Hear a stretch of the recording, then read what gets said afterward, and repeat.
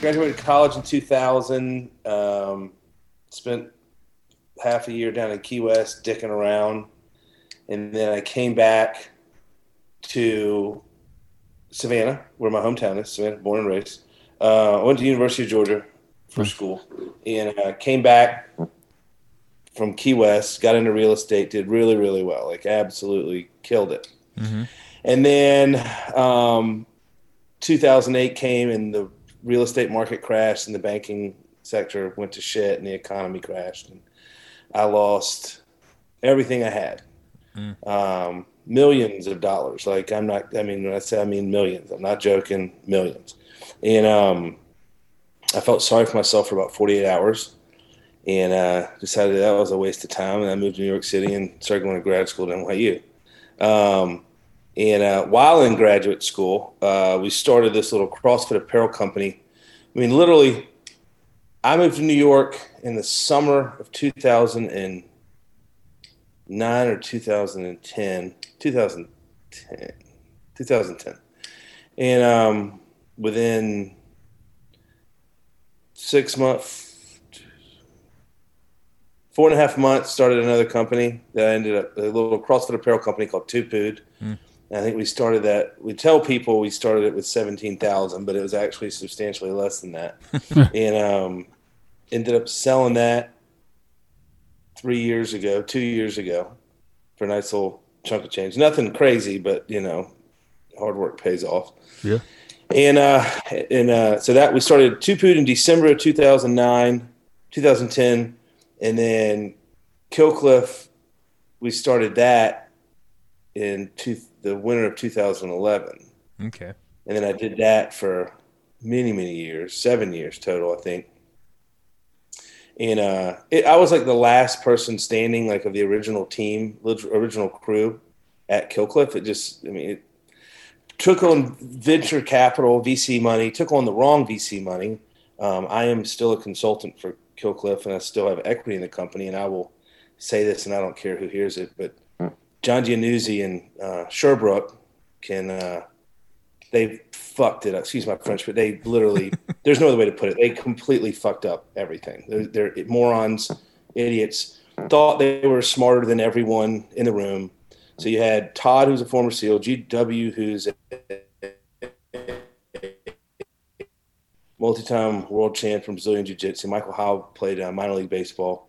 Jamie Shara, and myself, and we're the people that basically started Killcliff. And we had these venture capital guys came in that thought they were smarter than everyone, and they knew how to do this and knew how to do that, and they literally drove the company into the ground. Everyone left, except me. I stayed there actually 2 years too long. And Killcliff's fine now. They've got new VC, new ownership group, which are doing a great job for them. But we had the wrong guys come in, total dipshits. I mean, I hope they're listening, and I hope they get mad. Yeah. Want to do something about it, but no, just like we've all been around people that just dipshits. Yeah. Anyway, so but the thing with Killcliff, which was interesting, was I had I was a really good high school football player, and I played in college. I was not a good college football player. Like, it was a totally different world for me, but I was good in high school. And I remember every Saturday morning I would get up and go down to the end of our driveway and get the newspaper to see if my picture was on the cover of the front page of the newspaper. If it wasn't there, then I'd go immediately to the sports section. It was on the front cover of the sports section of the newspaper. And then I would look for the game write-up. Was my picture there? Was my name in the article? Did I intercept a pass? Did I score a touchdown? Did I run a punt back for a touchdown? Did I, catch a, receiving touchdown? And I remember like seeing your picture was the best thing in the world. It's like, holy shit, like I'm the man. And I just remember like that was the goal in the early days of Killcliff, was replicating that feeling for people on social media. And Coach Carter used to always say, name in the paper, Mm-hmm. And that's kind of what I did with Killcliff was, so on social media, like we would engage with all of our customers, we would engage with all of our followers, we would, just make people feel like they were a part of something. And And then, and then people started reaching out, like, how'd you do what you did? How did you do what you did at Killcliff? Can you help us? And at that point, I was like kind of ride or die with Killcliff. I was like, no, I'm just, I'm 100% invested in Killcliff. Like, that's what I'm doing. That's the future, yada, yada, yada. And then as the love affair with Killcliff started to wane, my curiosity in working with other companies and other brands started to increase. Mm-hmm. And I remember my first client, like I had decided, we had the VC firm brought in a CEO. I can't remember his name. Absolute beta of a human being, like man, like in like gender and like you could tell he was a male, but like just a complete bitch. Excuse my French. Are you good? Just a weak man. It's like it's hard to work for people that you don't respect. Mm-hmm. And like in that situation, I learned how strong and important leadership was. So I was like, I've had enough of this guy. Like he's a weak man. And so I decided to leave January of 2016, or maybe January 1st, 2017. No, January 1st, 2016. Mm-hmm. That was my last day at Killcliff. And Kimber Firearms was my first full-time client. And it's just been off to the races since then, with all the brands I work with and stuff. And started working with Black Rifle Coffee as well, doing some consulting for them. And going from and the guy that's the CEO of Killcliff now is a former SEAL. His name is John Timar. He's a good friend of mine. He's a brown belt in jiu-jitsu. Great dude. Mm-hmm. I'm not shitting on the company. I'm shitting on the previous group that was in charge of Killcliff. Like those guys can go to hell. But like the new ownership group and the new executive team they have in place is absolutely awesome. Those are great dudes. Going from that situation to heavily involved with Black Rifle, you saw how important leadership was. Can you guys hear me? Yeah, we can hear you. You tell them what I'm doing. You guys there? Yeah. Just checking something popped up. I know someone who used to work there, and he says a very toxic environment when he was there. Like you'd have SEALs coming in and screaming at people, telling them they're going to kill them and shit. At Killcliff? Yeah. No, that never happened. Really? Never. No, not ever once. No. Huh. Not even. No, hell no. No, God, no, not at all. He said he was terrified to come into work at lots of times. He was like, because he said someone specifically, but he said he was terrified to go into work. Really? Yeah.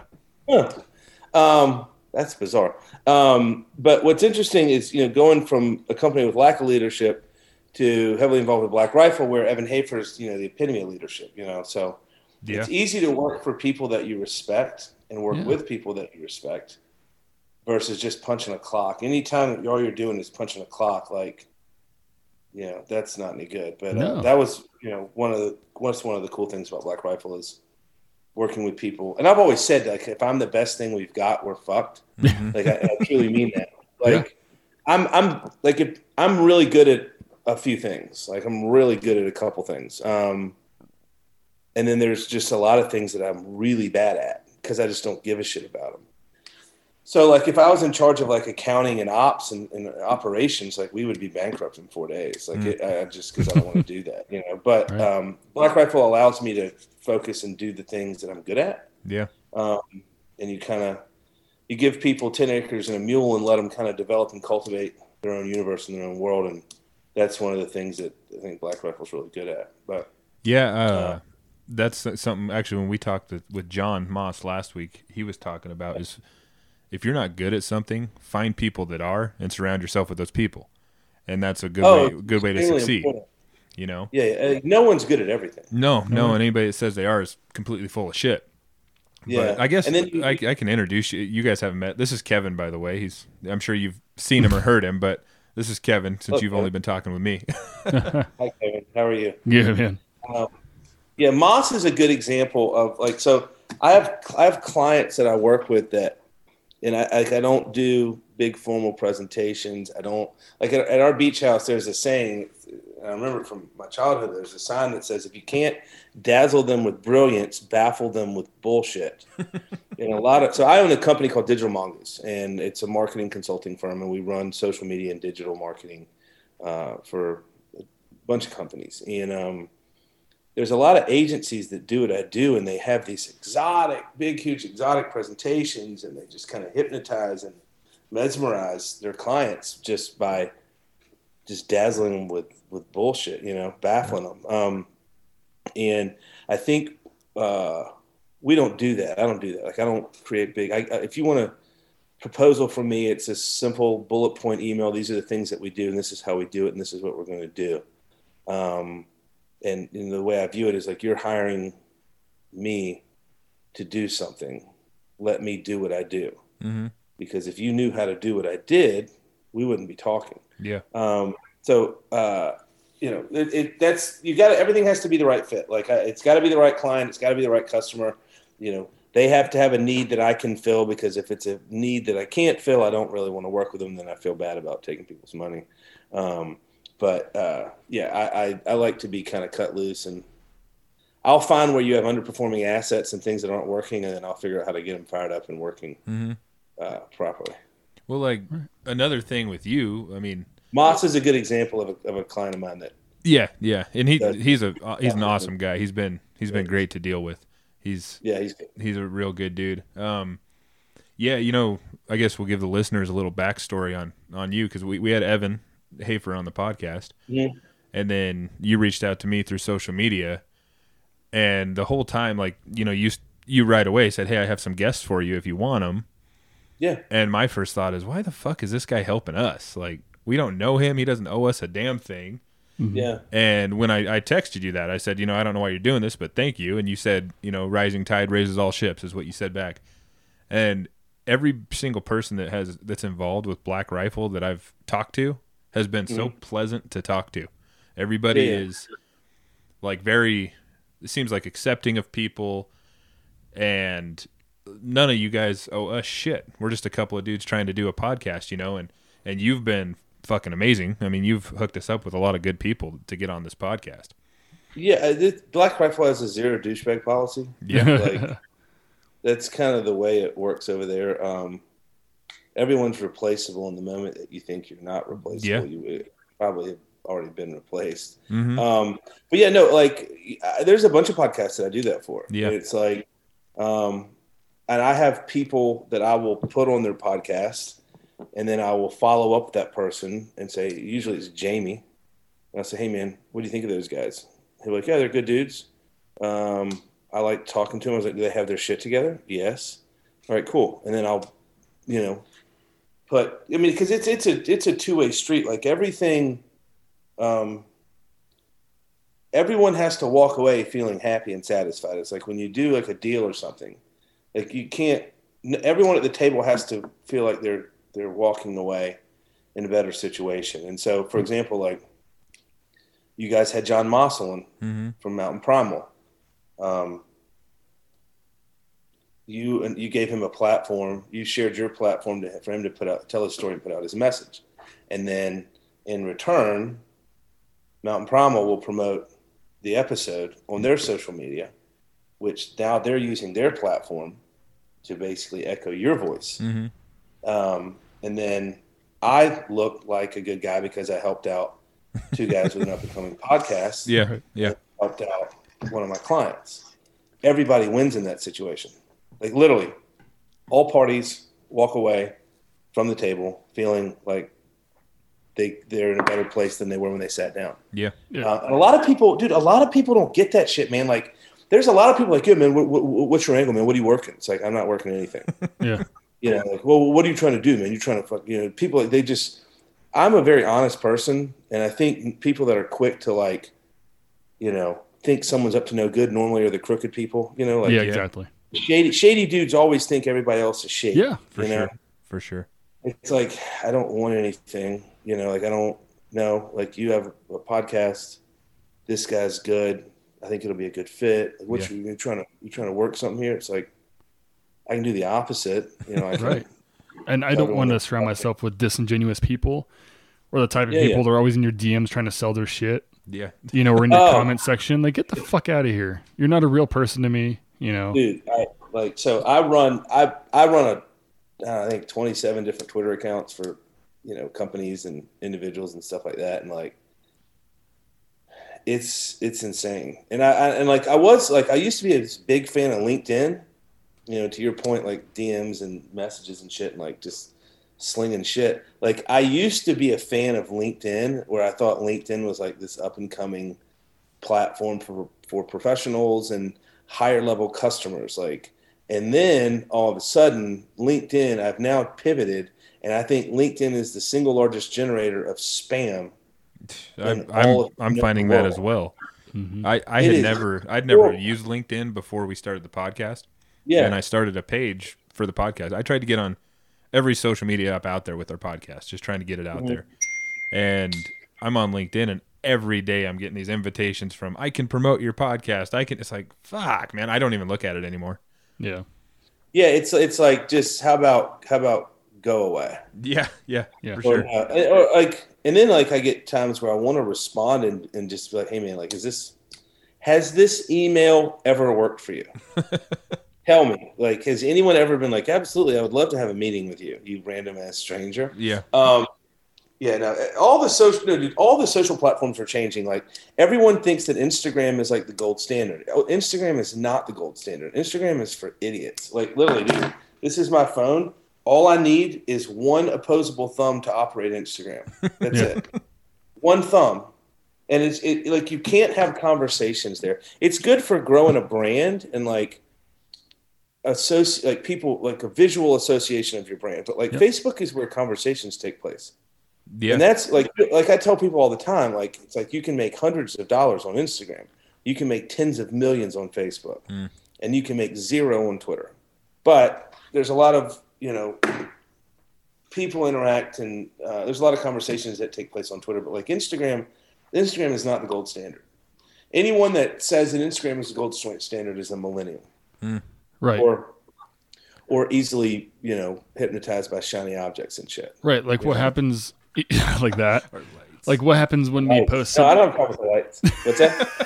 We're just putting on a light show for you out of nowhere. Yeah, like what happens when we put on a post like, we had a Black Rifle on our podcast, and you put a picture of, you know, one of the bags with the suppressed, pistol on it, and then it gets removed because the police are out there on Instagram. So Lone Star Outdoor Show, who's a buddy of mine, he's got a really awesome podcast, and he tried to do a giveaway, and it was involving Mossberg and several other brands, and it got pulled because it said he was, you know, selling contraband. It's like, I'm not selling anything. Like, I'm giving away a gun and a backpack and some Mountain Primal and some other products. And he doesn't need, like, the gun is at Mossberg's factory, and once a winner is chosen, we'll vet them and then notify them. Then they have to send us a local gun shop. The gun goes directly from Mossberg to the FFL. And then there's a FBI background check run. And then if they pass that, they get the gun. But like, it doesn't, like, here's my take on social media, man. We've been living rent free on Facebook, Instagram, and Twitter for the past decade, over a decade. Like, literally, we don't have to pay for it. And what we've seen recently in 2021, and listen, I'm not a conspiracy theorist. I don't buy into that shit. But what we've seen is how quickly they can take it away. You know, and whether you are a pro-Trump, anti-Trump, Republican, or Democrat, or you voted for Biden, it should worry you that there are organizations out there that wield as much power and control as the big tech does. Like, they can manipulate and affect the outcomes of elections. They can censor whomever they want, whenever they want.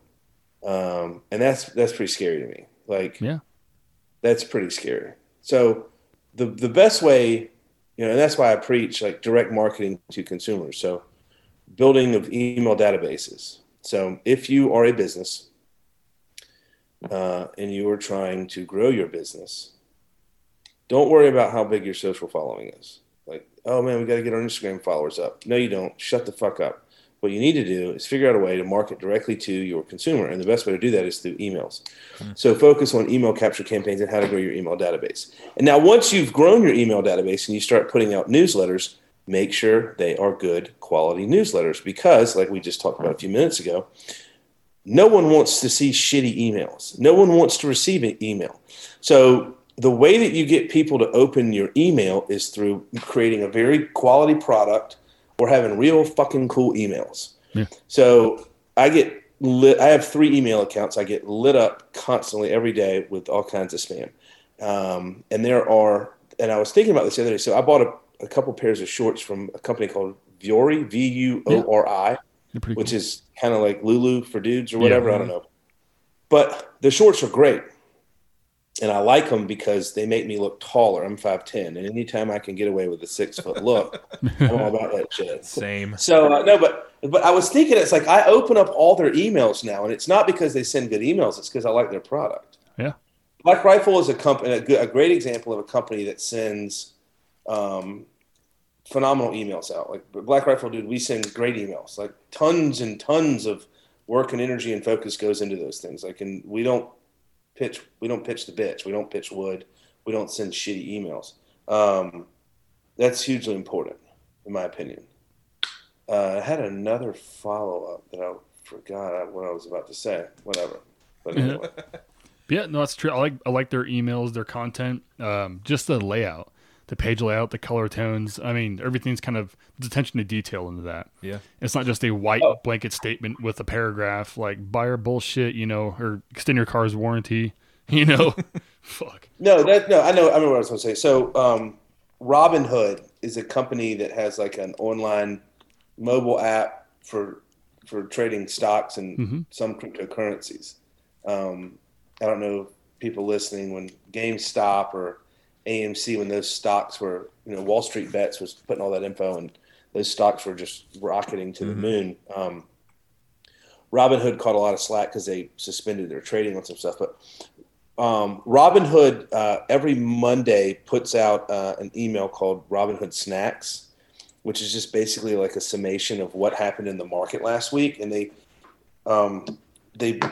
break it down into really short, easily digestible little pieces of content. And they use, it's written at like an 8th grade reading level. Anyone can understand it. And I think that's a really good email too.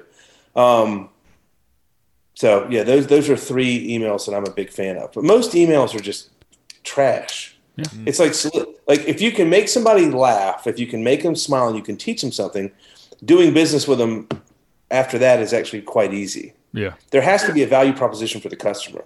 Like, all right, I'm going to give you something, and you're going to give me something in return. But I'm going to give you 3. It's a give, ask is the cadence.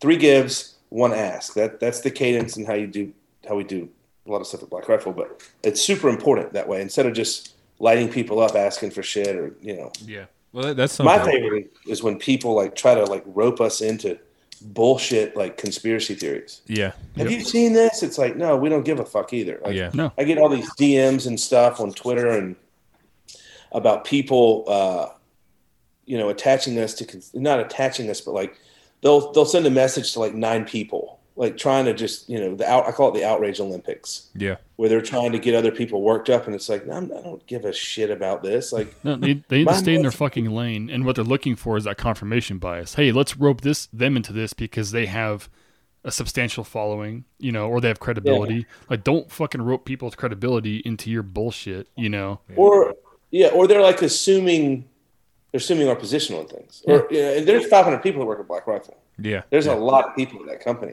I remember one. I don't remember which company it was, but it was like this person sent a DM to like 50 people in companies and organizations, like famous people on the internet and all this shit, companies.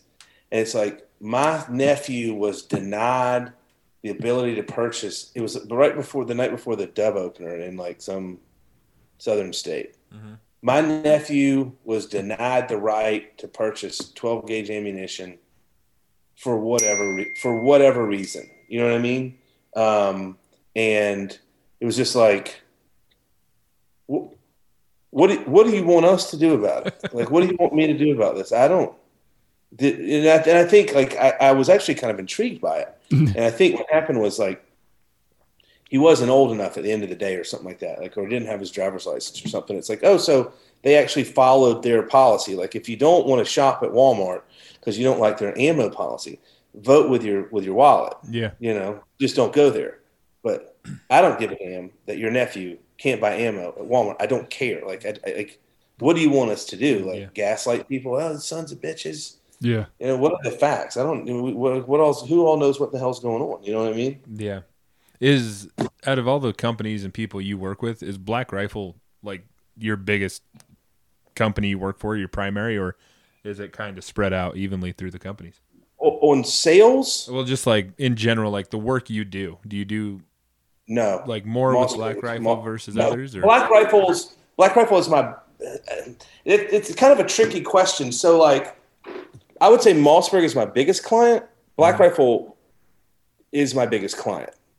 Like, those are my friends. Like, those are the people that I recreate with. Those are the people that I hang out with.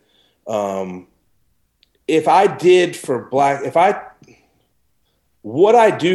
Rifle, what I would charge another company for that. Oh, good God. Like it's weird. Like, I'm not motivated by money. A lot of people say that, but like, I am truly motivated by good decision-making. That's what really gets me fired up. Like, hey, Trevor Thompson, talk to Jake, this podcaster, talk to Jeremy at this podcaster, talk to Cable at this podcast.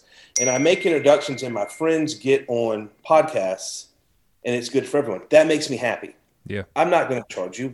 You know what I mean? Like, there are people that would try to charge you to book guests. I don't. It's like, hey, I'm going to send these guys a text suggesting this person go on.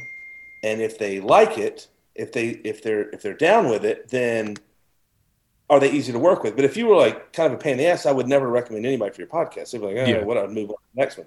But like with Black Rifle, like it's success is awesome. Like, people find that are attracted to success, and people are attracted to winners, and winning feels good. And it is honestly some of my greatest, joy in the world is seeing what Black Rifle has become. I'm not saying I was there in the very beginning, but I was at Black Rifle. How do you turn the fucking messages off? I was there in the early days, like the early days, before it was in Salt Lake City, like early days, and just seeing where they are now and what we've all done, and knowing that I've helped play a role in some of the success. Like there's. I'm not going to sit here and say that I've helped. I'm probably responsible for. We did 163 million last year in sales, and I think this year we should do 220 or something like that, something crazy. I might be responsible for 250,000, maybe. I don't know what am I responsible for, But there are verticals in the company where I have played a much bigger role, like the hunting and the outdoor space. Yes, I have. That has been a goal of mine to get that company involved in that space, and I have done everything in my power to make the right introductions and help kind of push it. I mean, ultimately, Evan is the one that the ultimate decider on everything, but like, I've planted a few seeds that are sprouting for sure. Like, absolutely 100%. And like, but yeah, so my Black Rifle and Mossberg are my biggest clients for sure. Cause I mean, it seems like just the little bit I've dealt with you know a lot of damn people, and you're in with a lot of different people from different companies. So I was kind of wondering, like, cause I noticed in our world, Black Rifle's like one of the most popular ones, I mean, everybody knows fucking Black Rifle coffee. Listen, Black Rifle, give it 5 years. Yeah. I mean, just wait. We're the fastest growing RTD coffee space. There's only 2 companies that are ahead of us in the convenience store world. We outperform a bunch of brands that, if you heard the names, like we outperform Dunkin' Donuts in the gas station world. A ton of them. Just, it's amazing. But yeah, like, I work with a bunch of brands, and I don't have a website. I don't solicit business. I don't normally work with new clients just because, I've got all I can handle. Mm-hmm. I've got, 3.5 employees now, four employees. Five employees. Five employees. My company has 5 employees. But yeah, I handpick who I work with, and so what I like to focus on is I work with companies that are all on the same row of the same aisle of the grocery store.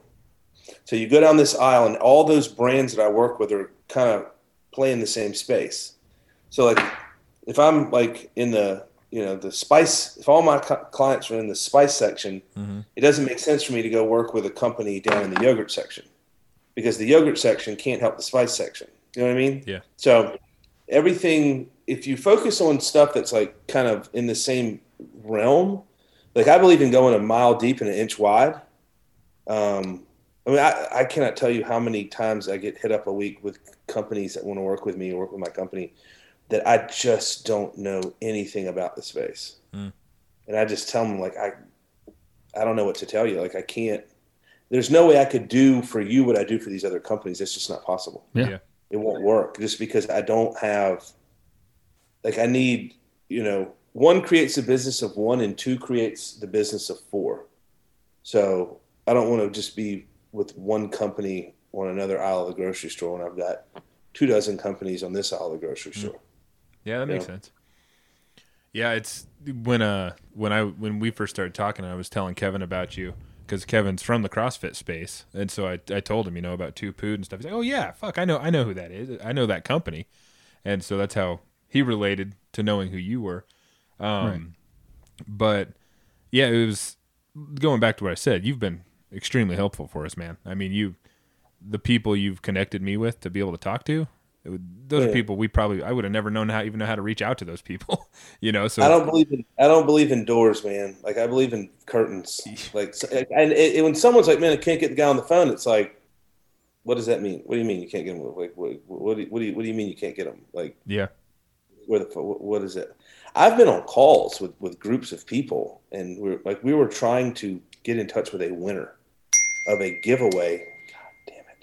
We were trying to get in touch with a winner of a giveaway, and we couldn't. They're like, "Yeah, we can't find him." I was like, "What is his phone number?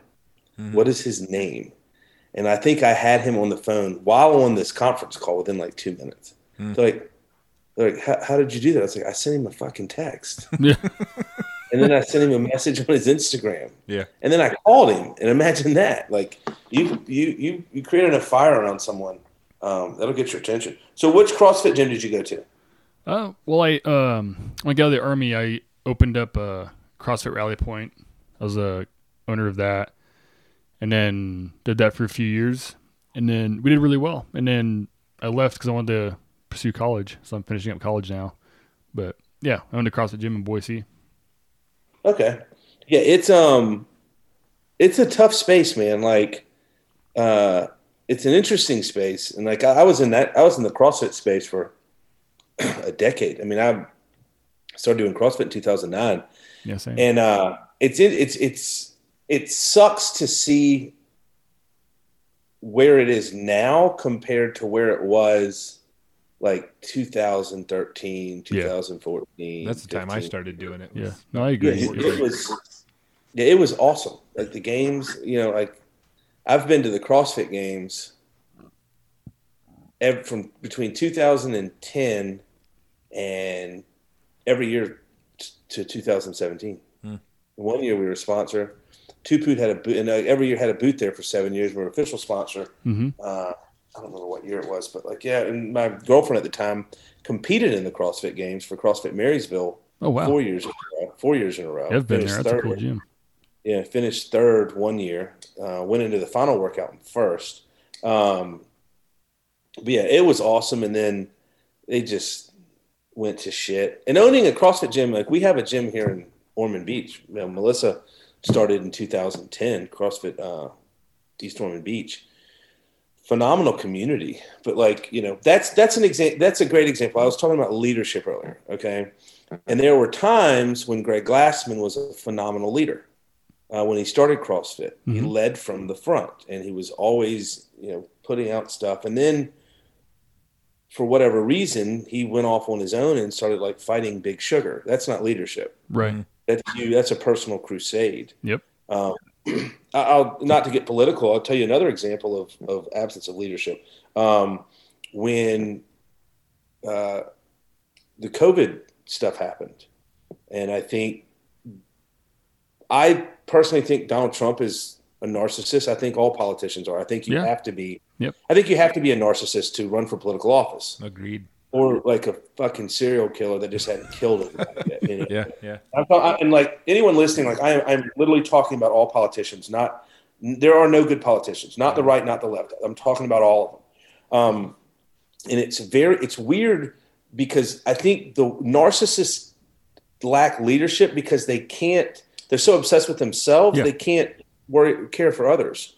Yet these are the people that we elect to be our leaders. Mm-hmm. It's like who's on first, man? Like what's going on? But I think during the pandemic thing, I think that is when Trump's and I personally thought he had some really good policy stuff.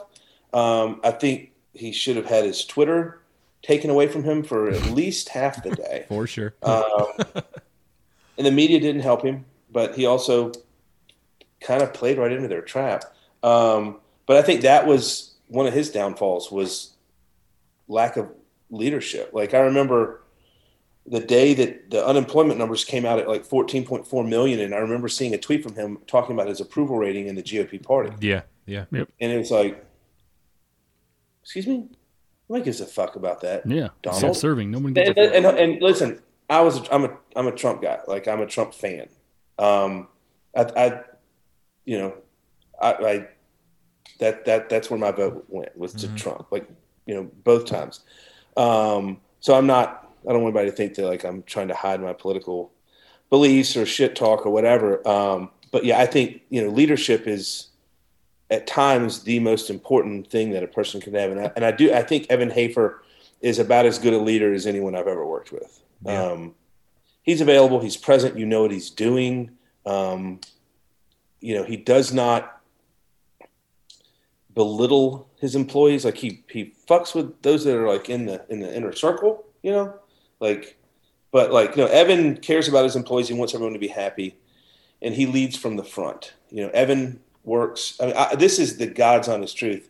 I don't think Evan really took a day off for like the first 5 years of Black Rifle. And to the point, to a fault, because that's another thing. Like, if you don't take time off and take a step back, you'll burn out. That's I don't give a fuck how hard you are. I don't care who you are. Burnout is a real thing at all levels. And I think, that's another interesting thing about those guys. Like, none of them had like a rich uncle or inherited money. Like they started that company with like $1,800, and it's literally hard work. They haven't fucked anybody over. They didn't screw anybody. They just literally just grind their asses off, and that's how Black Rifle has accomplished everything that it has. It's just hard. It's been inspiring to watch, and it's really cool to be a part of. Yeah, like, it truly, like it really is. You meet a bunch of cool people, and I'll tell you this one thing that I was thinking about it. I'm actually quite proud of this. Like, I think when we started, I said that I wanted to help create the news. I never wanted to be the news. Mm-hmm. I've never taken a single photo with any person that I've ever met through that company. Yeah, actually, I was surprised on the Free Range YouTube channel. Jared's doing that When I Grow Up series thing, and I saw you pop up on the one where you guys were at the bow shoot, and I was like, "Whoa, I haven't seen him. You don't see you on anything." So I was surprised to see you pop up. Yeah, I went to the University of Georgia. I'm a huge Georgia football fan. Like, I don't care about the NFL.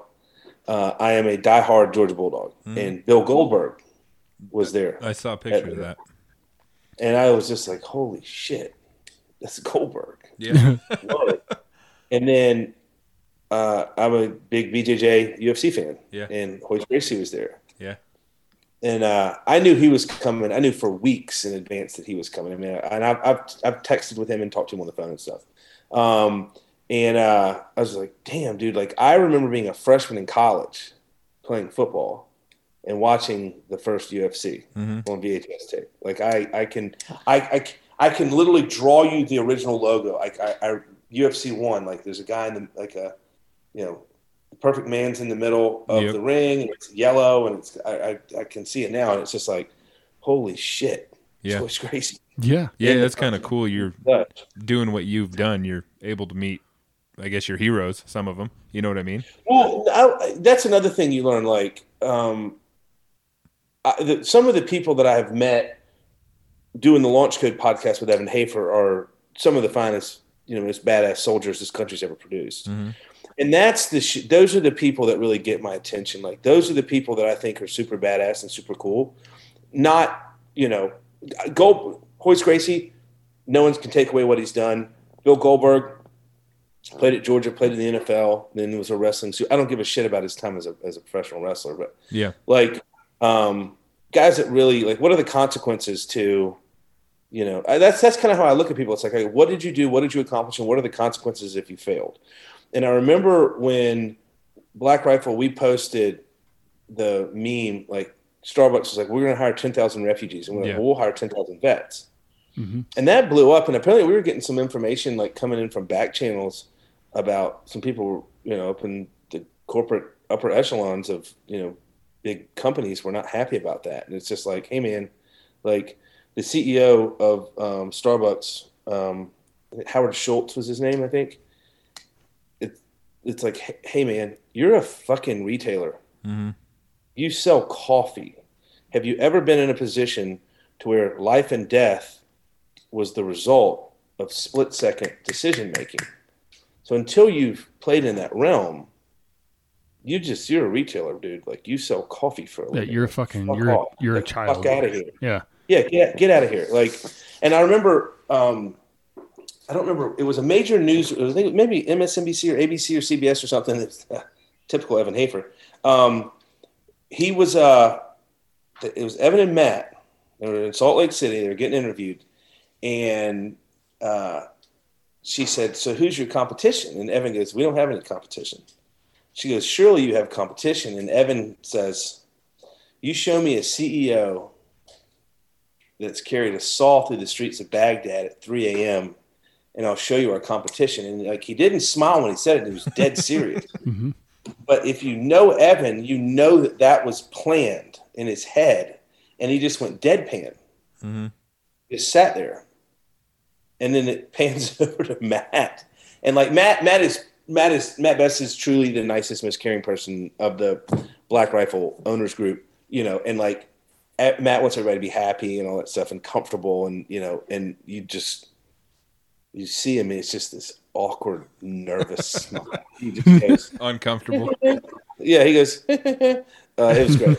So, I don't know how I got on that tangent. What got me on that tangent? Well, no, I knew you were going with that, because I had the same feelings, not to sound like toxic, I guess, in the CrossFit environment, because I had learned from being, an NCO, I was a sniper in the Army, all this other shit, and being a leader, like, put other people first, and if you don't know the answer to something, fucking find it out and get back with people, right? So I got very, very, very knowledgeable in that environment, and I went to 10 CrossFit courses along the way as well. Read every book I could to try to employ this into the gym, and then I'm competing with guys who played soccer in college and right into owning a gym. What the fuck do they know?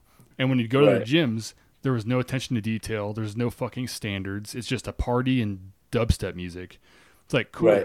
Right. So I felt like in my mind I had no competition, but I had to compete with people who's functioned a different way. Maybe their brains were different, But if it came to law enforcement, military, or people who actually took themselves seriously, then there's no other gym they were going to go to, because that's the environment they loved. And so I agree with what he's saying. There's no competition because you can't compare the two things, Well, I think that's why your gym blew up the way it did. Right. Because you had that environment that was very professional, but it was mostly vets, first responders, right. And then my fat ass came in there. But well, one of what you have in the CrossFit space is like, so it's the concept behind it is like true pure economics. Like the strong will survive, and lesser gyms will go away. Well, that doesn't happen overnight, and that takes a long time for market equilibrium. Yeah. But one thing is like, you know as well as anyone, CrossFit gyms really can only fit in certain areas, like certain parts of town. You know, normally your warehousing areas and stuff like that. Yeah. But like what happened a lot was like you'd have someone would open up a gym, and it would be a fantastic gym, like just a great gym that was great for everyone in the local community. And let's say that gym had 200 members, easy number to work with here. And so you get some young coach in there, and he's like, "Oh, I want my own gym. This is great. It's so much fun." Well, they don't see how much work goes in on the backside. All they think is, all right, if I get 100 members and they pay me $150 a month, I'm going to make $15,000 a month, and life's going to be awesome. Mm-hmm. So then you have one gym, and you have one coach leaves and opens a gym, and another coach leaves and opens a gym. Well, so you go from having one super badass gym to one good gym and two substandard gyms. Yep. But there's only so many CrossFitters in any given area. So what you're having is it would basically, to the detriment of there's two little parasites would leave and attach to the host organism, and then they're trying to steal members and all that shit. It just turns into a shit situation. Yeah, so I do think the barrier to entry in CrossFit was super low. Mm-hmm. There really wasn't a vetting process. You just go take the L1 cert, and you get some money and your check clears, and you got you a gym. Yeah. But then again, like, how do you decide like what's a good gym or who's qualified? Okay, this guy's been here for 5 years and he's got 125 members. Now he's married and he's got a kid, and life's more complicated, And that was one of the things was like Glassman preached that, oh, you open a CrossFit gym, you're going to have these many members, you're going to make so much money, and life's going to be great. Well, there's so many gyms now that are still paycheck to paycheck that have been around. There's a couple that are like first 100 gyms that are just literally barely getting by. Yep. And that was, I think, absent. CrossFit was toxic as shit. Like CrossFit HQ, I'll say it.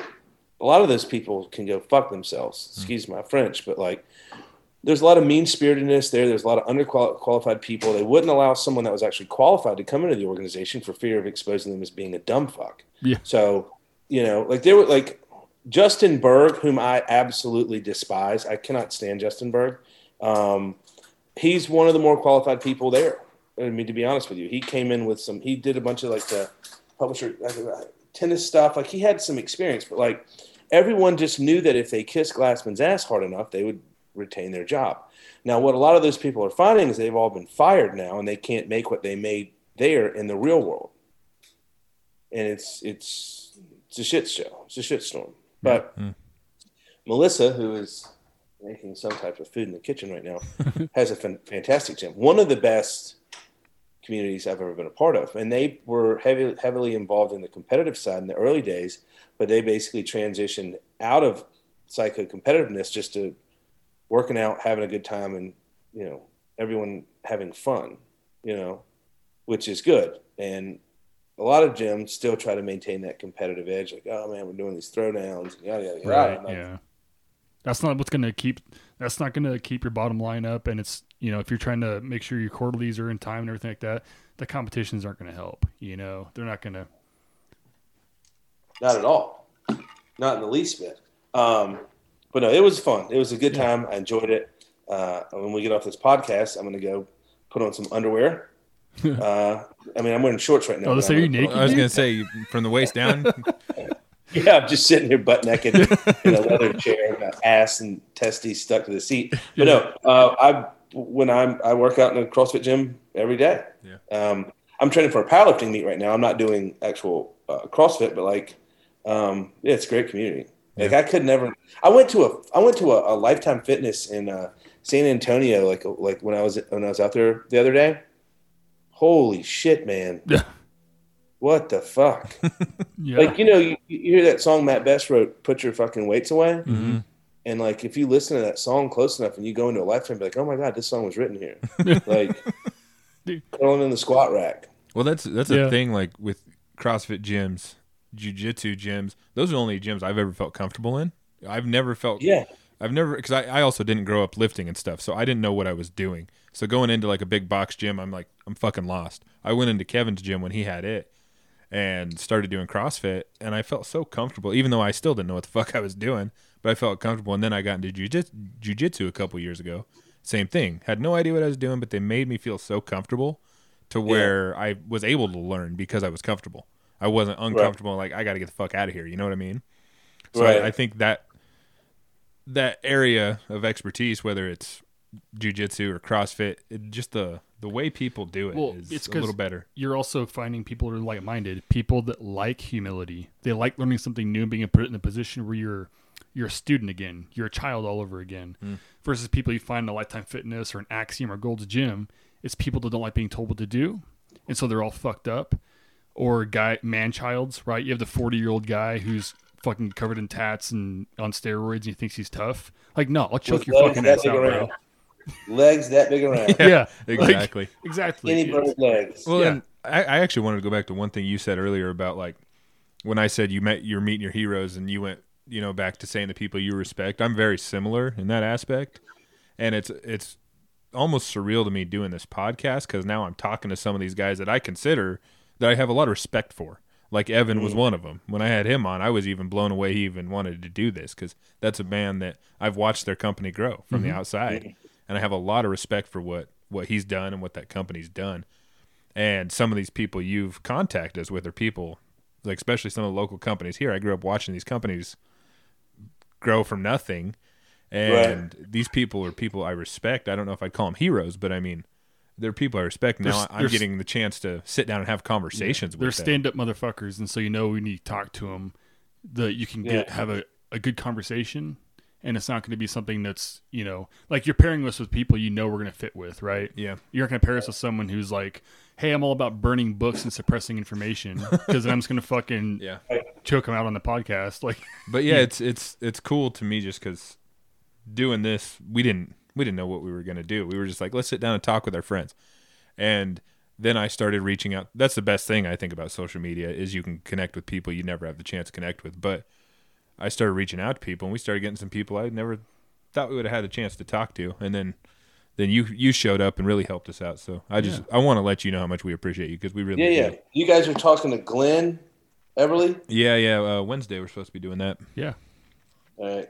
So, and then you got Butch Whiting from Cryptecho on the following Monday. Butch on Monday, and then Ask Butch. Remember this. Ask Butch about the white tit. Okay. The mosque, and then you need to make sure Glenn touches on, because Glenn was an Olympic biathlete. Yeah. His story is just phenomenal. But you need to ask Butch this. Say, Baker said that you are the best Apache pilot this country has ever produced. Is that true? Because here's the deal. Every pilot that I know, and I know a lot of them, they will tell you, I don't know if they'll do it on a podcast, but like in their head, they think they're the best pilot of all time. And that's what you want. Like if I'm in a plane or a helicopter, I want the guy flying it to be like, I'm the greatest helicopter on the planet. I'm the best pilot. So anyway, I got to get to the gym, guys. I do appreciate you having me on. We appreciate you coming on, man. And like I said, we appreciate everything you've hooked us up with. I've got some more people for you guys to chat with and shit like that. Perfect. So I'll send over some text. And we'll keep in touch.